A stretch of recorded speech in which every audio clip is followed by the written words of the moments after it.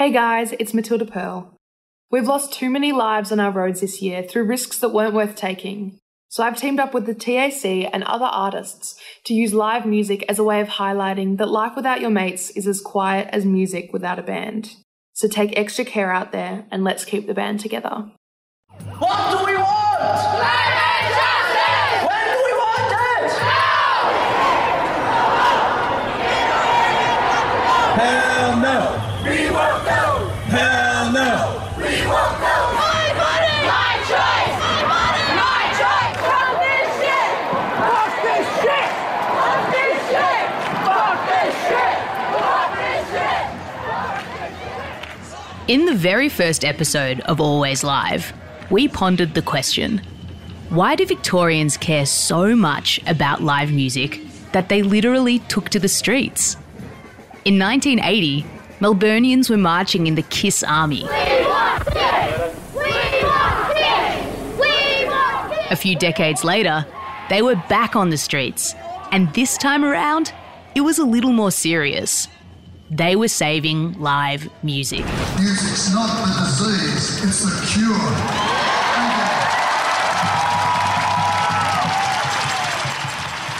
So, how did it come to this?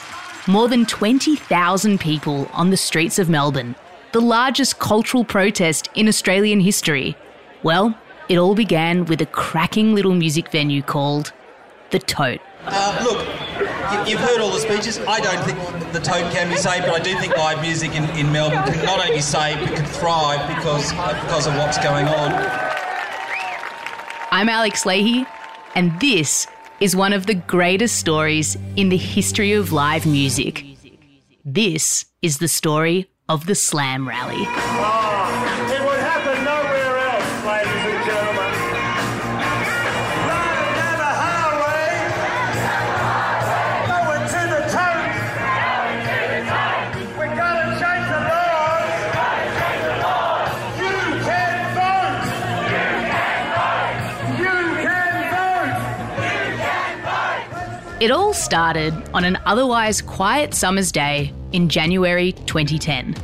Victorian music fans were awoken from their summer slumber with news that one of their favourite venues, the Tote in Collingwood, was closing. The Tote. A colourful Melbourne institution surrounded by myth and mystery. The Tote, apparently it's got secret tunnels underneath, and John Wren the bookmaker used to basically sneak out through there. So the story goes that when the cops used to raid the pub, the bookies would slip out via tunnels in the cellar, which led to shops across the road. It's a wild story that Frank Hardy fictionalised in his epic Aussie novel, Power Without Glory. Yep, there's a lot of history at this place, which was known as the Ivanhoe Hotel until it became a music venue in the 1980s. The Totes hosted some legendary gigs over the years. One of those happened towards the end of 1990, when pioneering American grunge band Mudhoney toured Australia. The tour was going well, until the band's hotel room was robbed and someone made off with all their cash, leaving Mudhoney stranded in Australia. The Totes stepped in and organised a benefit show, so the band could get home in time for Christmas. It was a crazy gig. Mudhoney did a set of covers by Devo, The Damned, and The Scientist, trashed the stage, and then returned to play a few of their own songs. Audience members got up on stage and played with the band.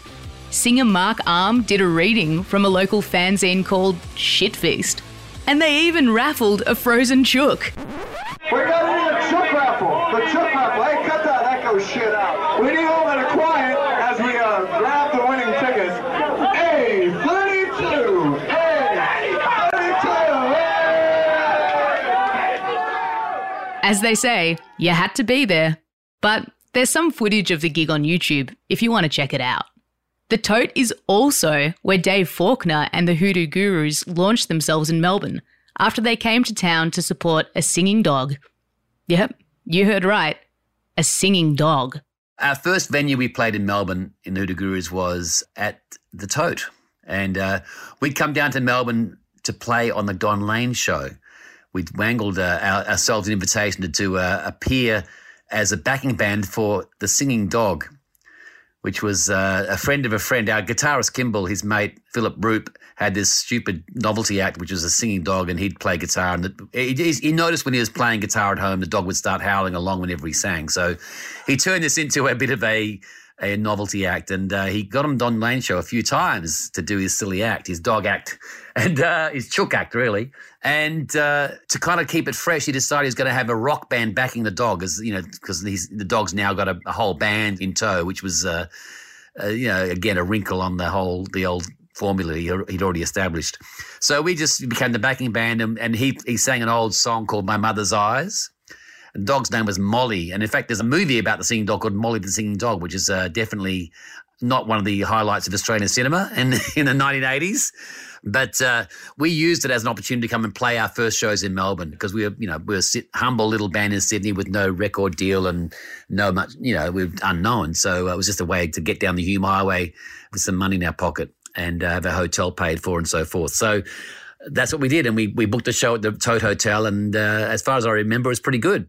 Dave Faulkner has fond memories of that particular gig at the Tote. Not so fond memories of another show.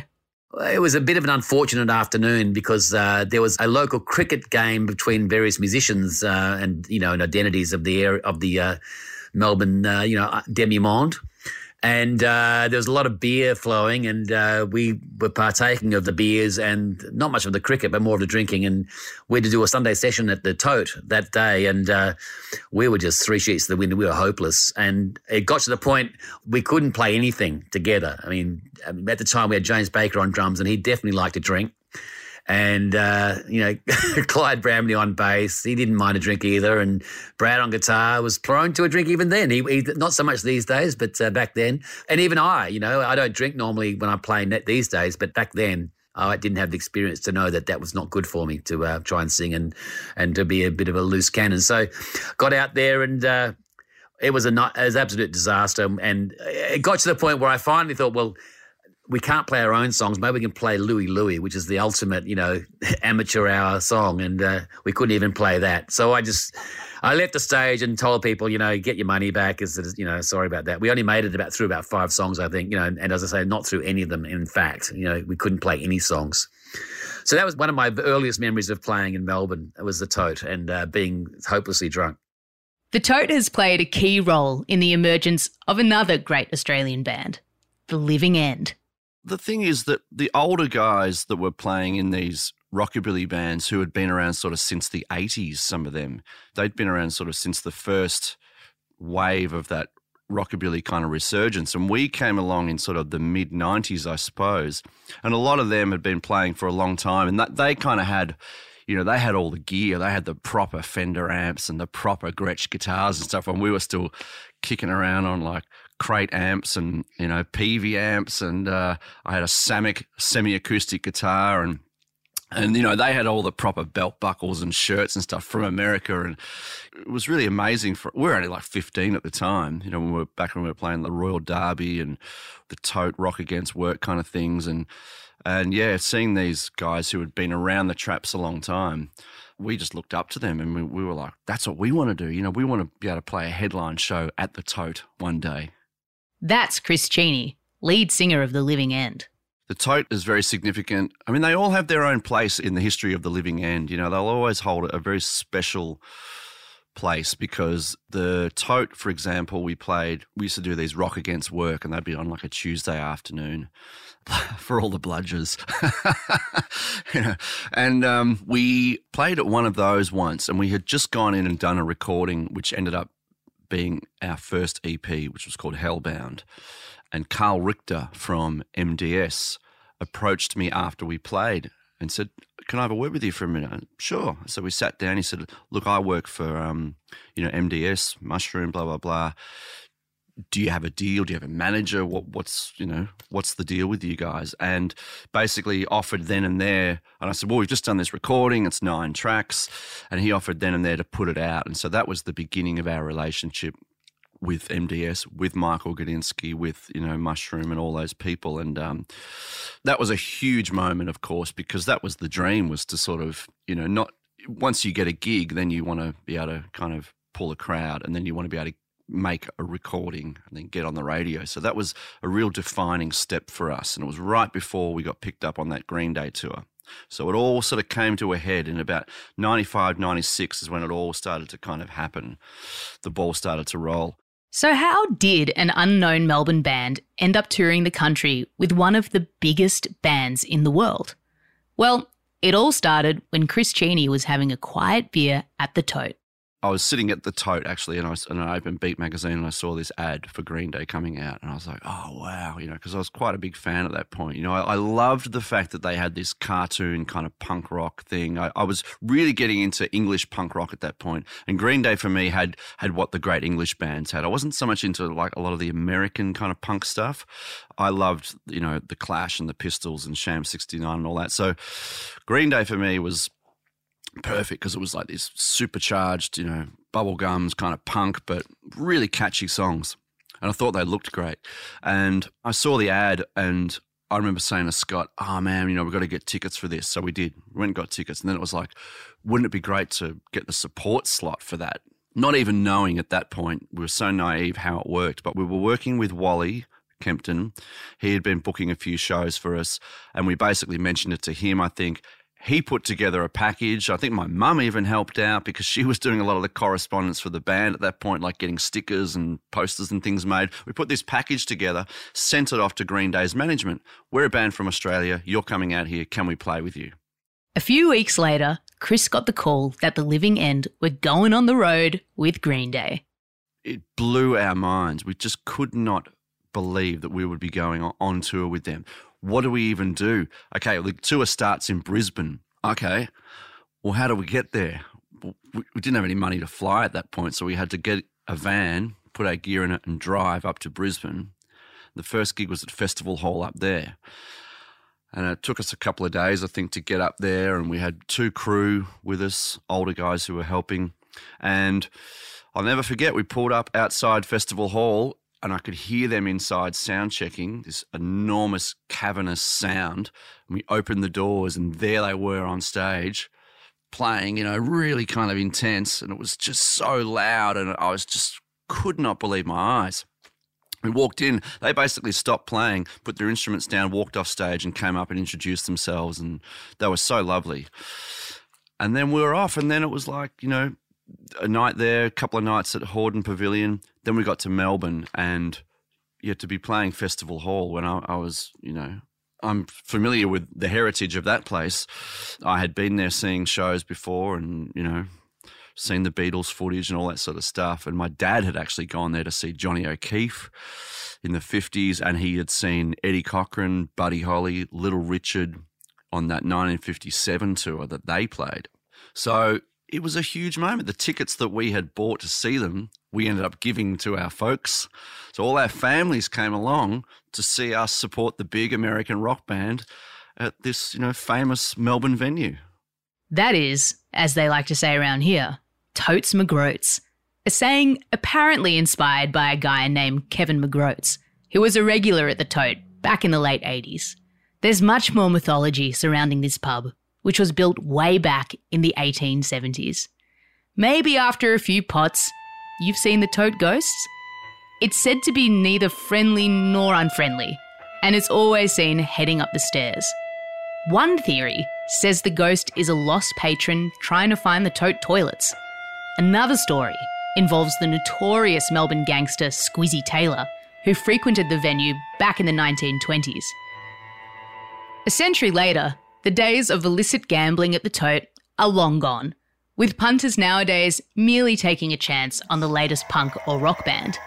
Everyone's welcome at the Tote, whether you're a punk rocker or John Farnham, who actually popped in one day to see his son's band play.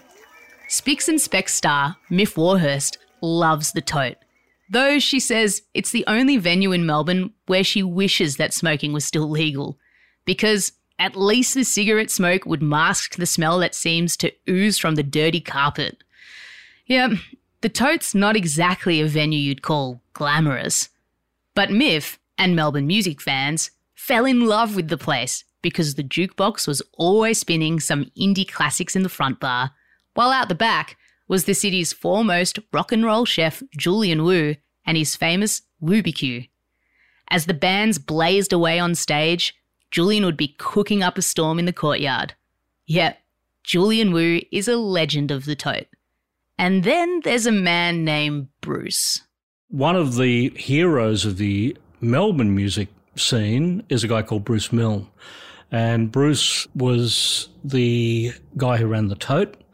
The Tote was the venue that a lot of the punk and alternative music generated out of. It was the venue that the White Stripes played their first Melbourne show in. Bruce is one of the heroes of the industry because at the same time that he was doing the Tote, he also founded All Go-Go Records. That was the record label that signed Spiderbait as an indie band, Magic Dirt as an indie band. The Meanies came through All Go-Go Records. There was an All Go-Go record shop as well in Melbourne. And Bruce also had a radio show on Triple R. So, you know, somebody like that really got out to all aspects of the music fan back in the day. That's writer and broadcaster Paul Cashmere of Noise 11, introducing us to Bruce Milne, perhaps the lead character in the tale of the Tote. I've had a long history with the Tote. I mean, not just from when I bought it, but I've been going to the Tote for 20 years previously when it was just as a punter. And it would have been, because the Tote was the right sort of venue for a go-go bands. I mean, I think, we definitely launched the Scientist Swampland single there, probably Blood Red River mini album. Some of the Moodus records would have been launched there. And then later on, same sort of thing with bands like God and Magic Dirt and Spiderbait. And Spiderbait, in fact, I think did some of their earliest recordings upstairs at the Tote. It was a venue that I'd had a long history with. I guess, it really was my second lounge room. At the start of the 2000s, Bruce Milne became a co-owner of the venue. Then Richie, who worked with me to Go-Go, said he was going to buy into the Tote and did I want to be a silent partner, and that was about 2000. So I bought into the Tote with my brother, and then after about 6 years, Richie wanted a break, so we bought him out, and that's when I really sort of stepped up to the role of sort of running the Tote. I had co-ownership of the Tote for 10 years, and about 8 of those years were really great, and then that last period was just really horrible. I just felt like we were being persecuted. And be honest, by the time I was leaning out the window when the people were all around the Tote when I announced it was closing down, you couldn't have paid me enough money to keep on going. I was totally broken. I was so over it. I'd spent 2 years of trying to deal with the most insane bureaucracy and not being able to make any sense. Okay, so it might be time to set the scene a little here. 2010 was an election year in Victoria. The media were banging on about violence after dark, and the government, keen to show it was tough on law and order, was enforcing strict liquor licensing regulations, which meant that all late-night venues, including music venues, were deemed high risk. The inference was that live music led to violence, which, we should point out, was not backed up by any evidence or statistics. The new laws didn't differentiate between massive nightclubs or small rock and roll venues.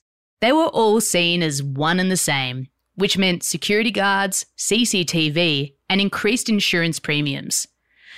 So you see, this story was about much more than just the Tote. The new laws impacted every live music venue across the state. As co-owner of the Tote, Bruce Milne was now broke, and he'd had enough. What happened is the Tote closed because basically we were losing money. And my accountant said to me, you're a director of a company, you're losing money, you can't have a business, be a director and lose money and without a plan to get out of it. And I had no plan to get out of it. And then we're about to go through our slow period, which is the sort of late summer period. And plus I still had liquor licensing sending me letters going, you've got to do this and you've got to do that. And I couldn't keep it going.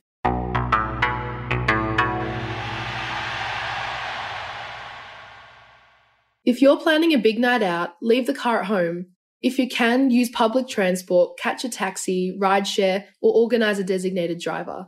Let's all get home safely and keep the band together. On January 14, 2010, Bruce announced that the show was over. 3 days later, on a quiet Sunday arvo, a few thousand people gathered outside the tote, closing down Johnson Street and Wellington Street.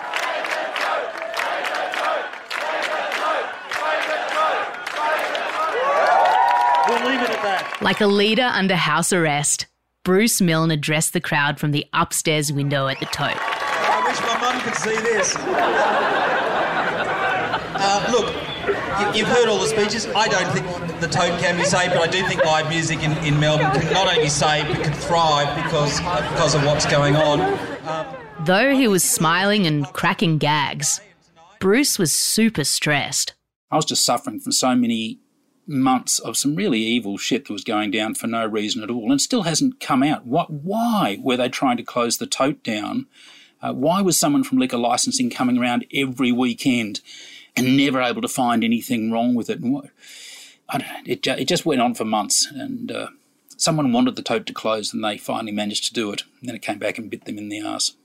I mean, in the end, it might be that there was alcohol-fuelled violence happening at huge nightclubs, and maybe liquor licensing just couldn't shut down those sort of clubs, so they looked for more vulnerable businesses.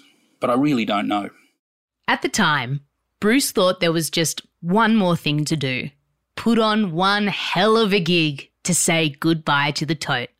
The venue's booker, Amanda Palmer, put together the lineup in record time. Everyone wanted to be on the bill, including Spiderbait, The Onyas, and Eddie Current Suppression Ring. One of the magic moments was when Bruce went on stage and hugged the late, great Spencer P. Jones. But as Bruce reveals, there was a bit more to the story. And Spencer was going overtime and he was doing, it was a Neil Young song. I think it was Down by the River. No, it wasn't, but I've forgotten the name of it. It's on the tip of my tongue. Anyway, and we had the tightest possible changeovers because we had bands coming on and changing over all around the building. And Spencer was going overtime, and Amanda, the booker, said, "You've got to get up there and get him off." And so I went up, and he was upstairs in the Cobra Bar, which was, completely packed, and I had to get all the way to the front. And I got right up to Spencer, who was still going at it, gave him a great big hug, leant into his ear and said, "Please get the fuck off the stage." And then afterwards, everyone was going, "Oh, that was so lovely you came and gave Spencer a hug." But it was really just to disguise the fact that I was trying to get him off stage so the next band could get on. On the wall outside the venue, instead of a list of all the upcoming gigs, there were just a few lines from Persecution Blues, a song by Tim Hemmensley from the Powder Monkeys and God, who played countless shows at the Tote. Alone, cold, money in my pocket, nowhere to spend it. I've been sued. I've been screwed. Got a chip on my shoulder. I got the Persecution Blues. During the final show, some of the ashes of Sean Greenway, who'd been Tim Hemmensley's bandmate in God, were scattered on the Tote stage. It was a very emotional night. Punters at the gig and those listening to the live broadcast on Triple R, PBS and 3CR were all wondering, what would be the final song at the final show? For Bruce Milne, it had to be the most played song on the Tote jukebox and the venue's unofficial anthem, a song by God, sung by Joel Silvershare from the band.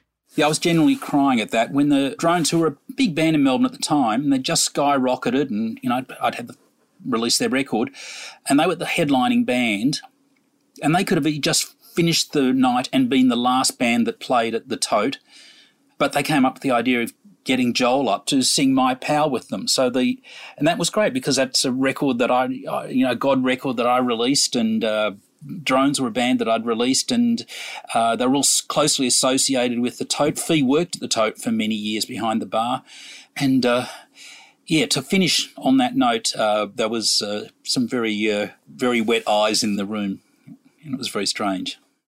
When Bruce Milne finally made it to bed that night, he thought that was it. But in many ways, this was just the beginning.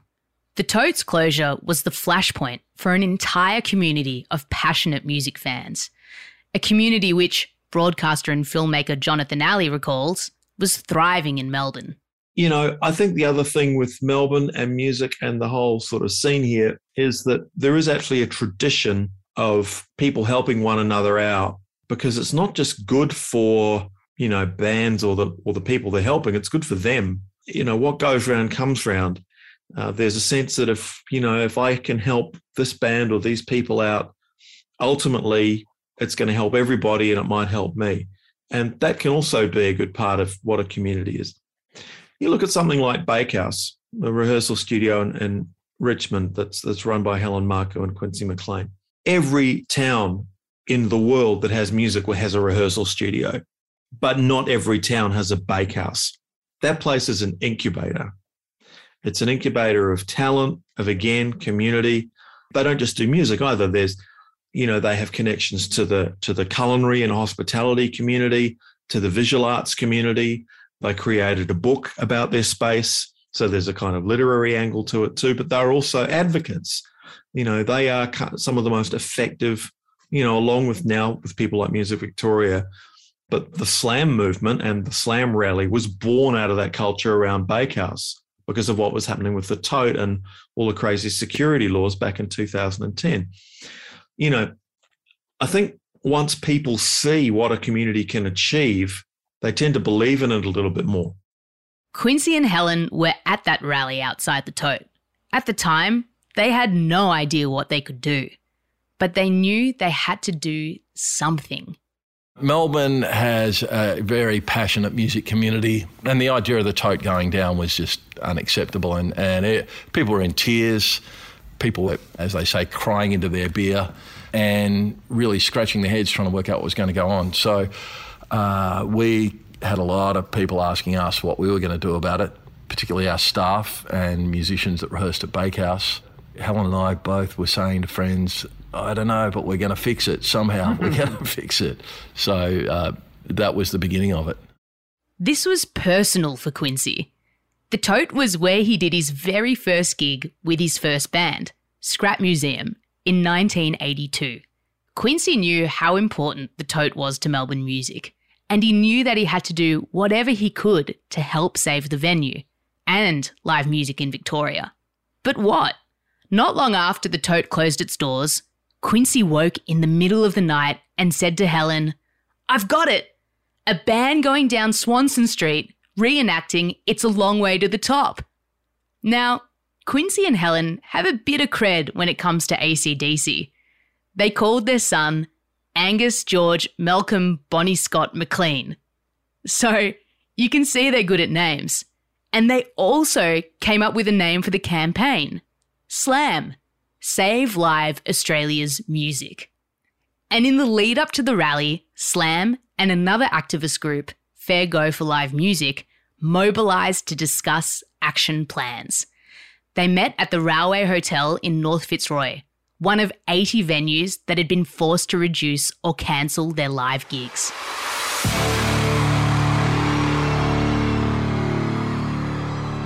As we mentioned in episode 2 of Always Live, AC/DC made their most famous music video on Swanston Street on February 23, 1976.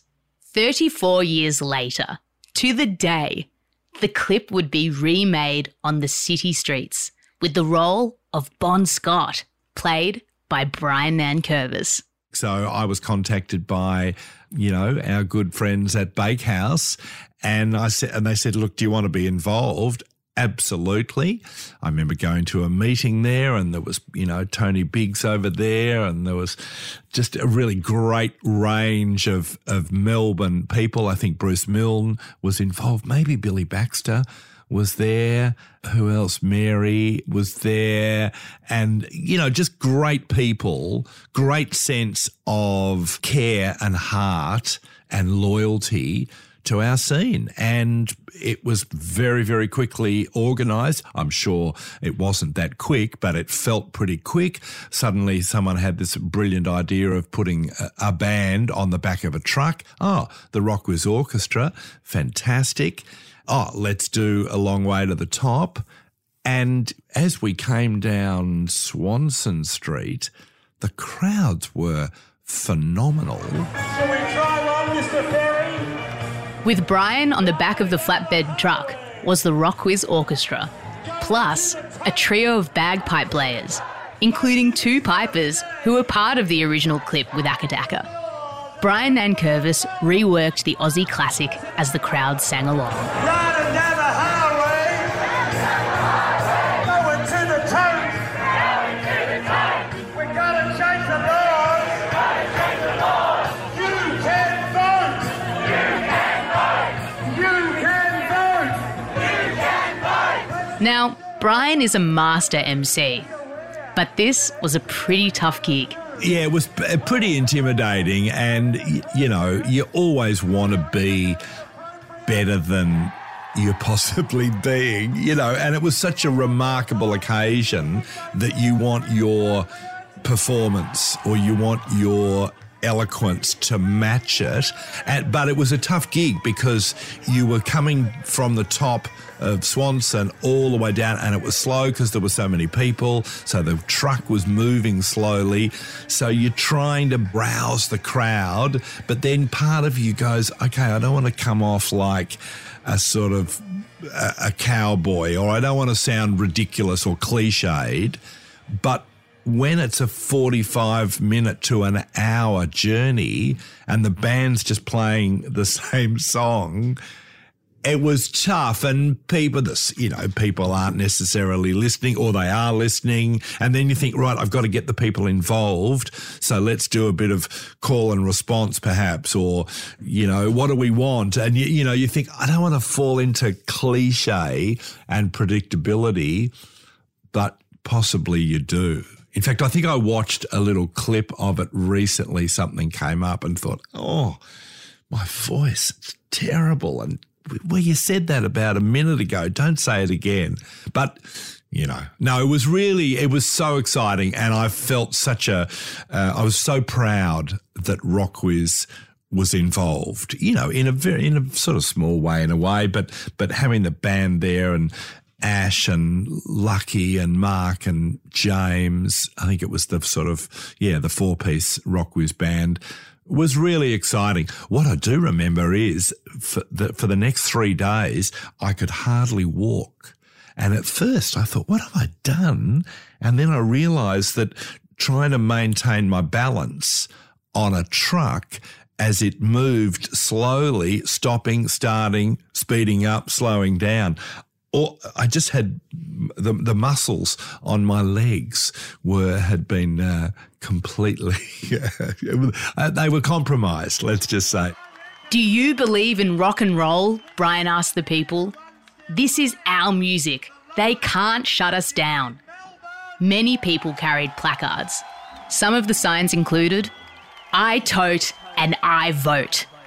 I'm a musician, not a drunk thug. Can't stop the music. No music, no Melbourne. Are we in Sydney? Close the casino, not the tote.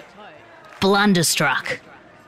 There was a sense of joy. There wasn't, I remember thinking, there's going to be a sense of, this is it, this is the end of our industry. But it wasn't. It was real defiance. It was belief in Melbourne. It was belief in rock and roll. And then up at the Parliament House, on the steps of Parliament House, and all these politicians coming out just to sort of show a bit of solidarity, who just looked awful and awkward and completely out of place. And then people are speaking. Paul Kelly talking about how the Melbourne pubs were his education, his university. Tim Rogers speaking really well. Rick Dempster, who I used to go and see as part of Paul Madigan's band and was a real part of Melbourne's roots scene, playing harmonica and talking. Johnny Von Gogh's Helen, of course, Helen and Quincy. Helen and Quincy really drove that campaign too. They had incredible support from, it felt like, everyone, particularly the public radio stations. But Helen drove that campaign, and it was really exciting to be part of it. More than 20,000 people on the streets of Melbourne made the politicians sit up and take notice. The Slam Rally created a situation where the government pricked up their ears to live music. They had to, because the momentum was so huge and because the Slam Rally ended up having 20,000 plus attendees, the government and the opposition both saw it as an election issue, and they started paying attention, and they all started thinking about, well, what can we do to quell the raging crowd? And so, when we went to the government, they basically said to us, what are your demands? We kind of scratched our heads and said, fix this shit was pretty much what we asked them to do. And I said, no, come back to us. In credit to them, they said, what do you see as being, what's required to help contemporary music? Quincy and Helen went to see their good friend Kirsty Rivers, who'd worked at the Songwriters Association, APRA, and then at Creative Victoria. She said, we need a peak body. And Helen and I both said to her, well, what's a peak body? We had no idea. So apparently every other state had a peak body for live music. I think because Victoria had such an incredibly strong music community and strong community radio and whatever, we felt like, or maybe we just didn't really need it until push came to shove. And so had a big problem that we needed to solve. So there'd been talk, various bodies had been trying to get a peak body up. So that was one of the things that went onto the table with the government. We want to seed funding for a peak body. We needed to have the whole sector quantified with a social, economic and cultural evaluation. So they got Deloitte's Access Economics to do a report, and that report was the one that found that live music equates to more ticket sales than AFL home and away matches. That was the real big talking point, the point that you could really hang your hat on. And then there was something called the Agent of Change Principle. It led to some groundbreaking legislation, which was noticed all around the world. But I'm sure you have just one question. What is the Agent of Change Principle? So the Agent of Change Principle effectively is the one where if someone builds a block of apartments, a developer builds a block of apartments next to a pre-existing live music venue, traditionally the live music venue would have to soundproof themselves through no fault of their own. So that really needed to be changed, and it's not a simple thing. There was barely anywhere in the world that had an Agent of Change Principle that related to contemporary music. So that was one that we kicked off. More than a decade on, how does Helen Marcoux look back at the Slam Rally? It was such a long period and an exhausting period, and it took time out of working on Bakehouse from each other and such a long-term commitment. But, it was 2014 that the 10 demands that we put forth to government got signed off. The most exciting thing, and not exciting, let's just say the legacy and the long-lasting thing is that the Victorian government invested in music. Like that Music Works package of years ago was something like $28 million. It was unprecedented. There was definitely something very special about the Slam Rally. Having been there, you could tell it was being led by music fans. And it was about your everyday working musician, not chart-topping superstars. It was about the joy of seeing live music at your local and the need to protect that. So, in the end, what was the impact of the Slam Rally? Well, I think the government acted and laws were relaxed. I'm being, I'm not entirely, I can't give you chapter and verse on what happened, but I know it was a victory and there was a less alarmist approach to noise levels and to probably crowd levels. And then, years later, COVID sort of scuttles it all anyway. But look, it's that age-old problem too. People move into an area because they like the vibe and they like the excitement of live music. And then 6 months later, they start campaigning to reduce the hours of it's a complete and utter predictable cliche, but it happens. But the great thing is the tote going down started something, and it was only the start of something. The tote wasn't the only thing. And what happened is the music industry in Melbourne got organised and in Victoria. And that's what we'd been trying to get things like that happening for years, but it never quite did. And there were always various groups, Fairgo for Live Music and things were set up. But it was Quincy and Helen who were organising the Slam Rally, and what they did, that was just incredible. And then it's all of these people in the music industry who just had to sit at various boring board meetings with EPA and Department of Health and Consumer Affairs and all the parts of the Department of Government to come together to get some sensible laws and changes made. And that's what we all benefit now. And it's quite remarkable that 12 years later, and so much has changed, music is recognised as being important, and that's so great.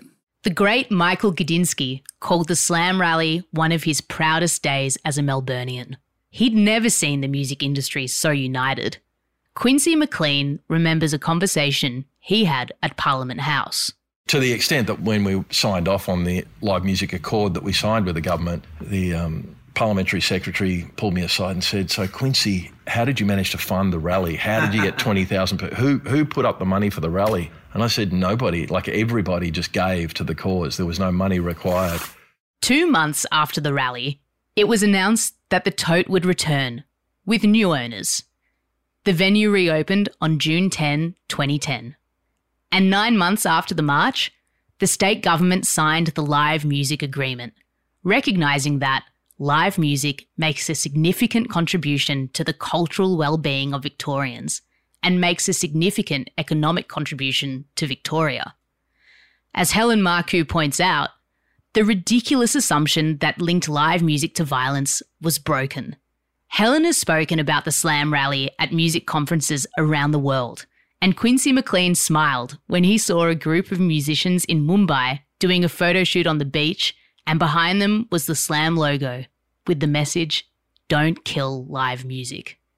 But of course, the fight goes on as more and more apartments are built alongside the old music venues. So we need to live together, and it's still a long work in progress globally, and things have changed again with the pandemic because more gigs are happening outdoors. We need safer airflow, and dealing with neighbours will be an issue moving forward. But I think the sparks happened there, and our main focus was on protecting artists, because remember at Bakehouse, you know, we deal with so many artists. We're almost quarantined from the broader industry. We didn't deal with them much. We dealt with artists face to face, maybe managers who would book rehearsals because we're a rehearsal space. And we didn't deal with the big organisations and until the Slam Rally, when, you know, was sort of thrust into that. And protecting their livelihoods and their ability to create their art was the most important thing for us. And at the time it was liquor licensing, but moving forward, I think artists need more protection than ever because the pandemic has amplified that everybody, every organisation to do with the arts, every ancillary business, everyone has been impacted financially. Yep, us gig goers can never be complacent. As musician and poet Ian Bland said on the steps of Parliament House during the Slam Rally, "But it's up to performers, publicans, punters. It's up to us all to ensure those who decree and enforce understand music's not the disease, it's the cure." Thank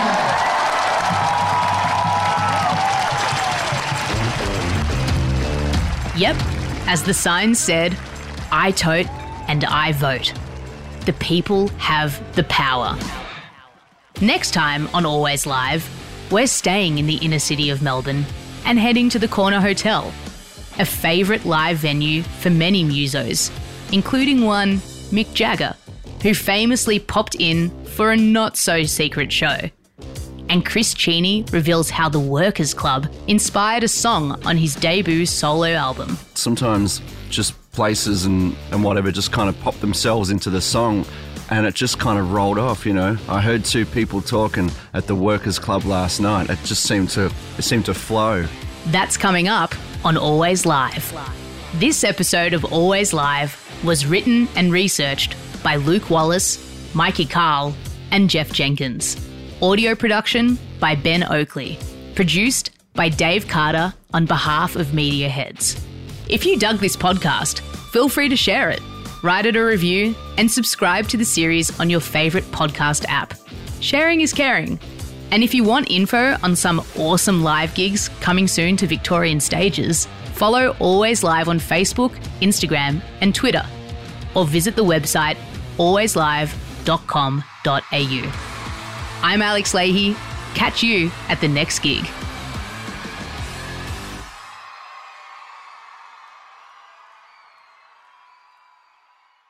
Hey guys, it's Matilda Pearl.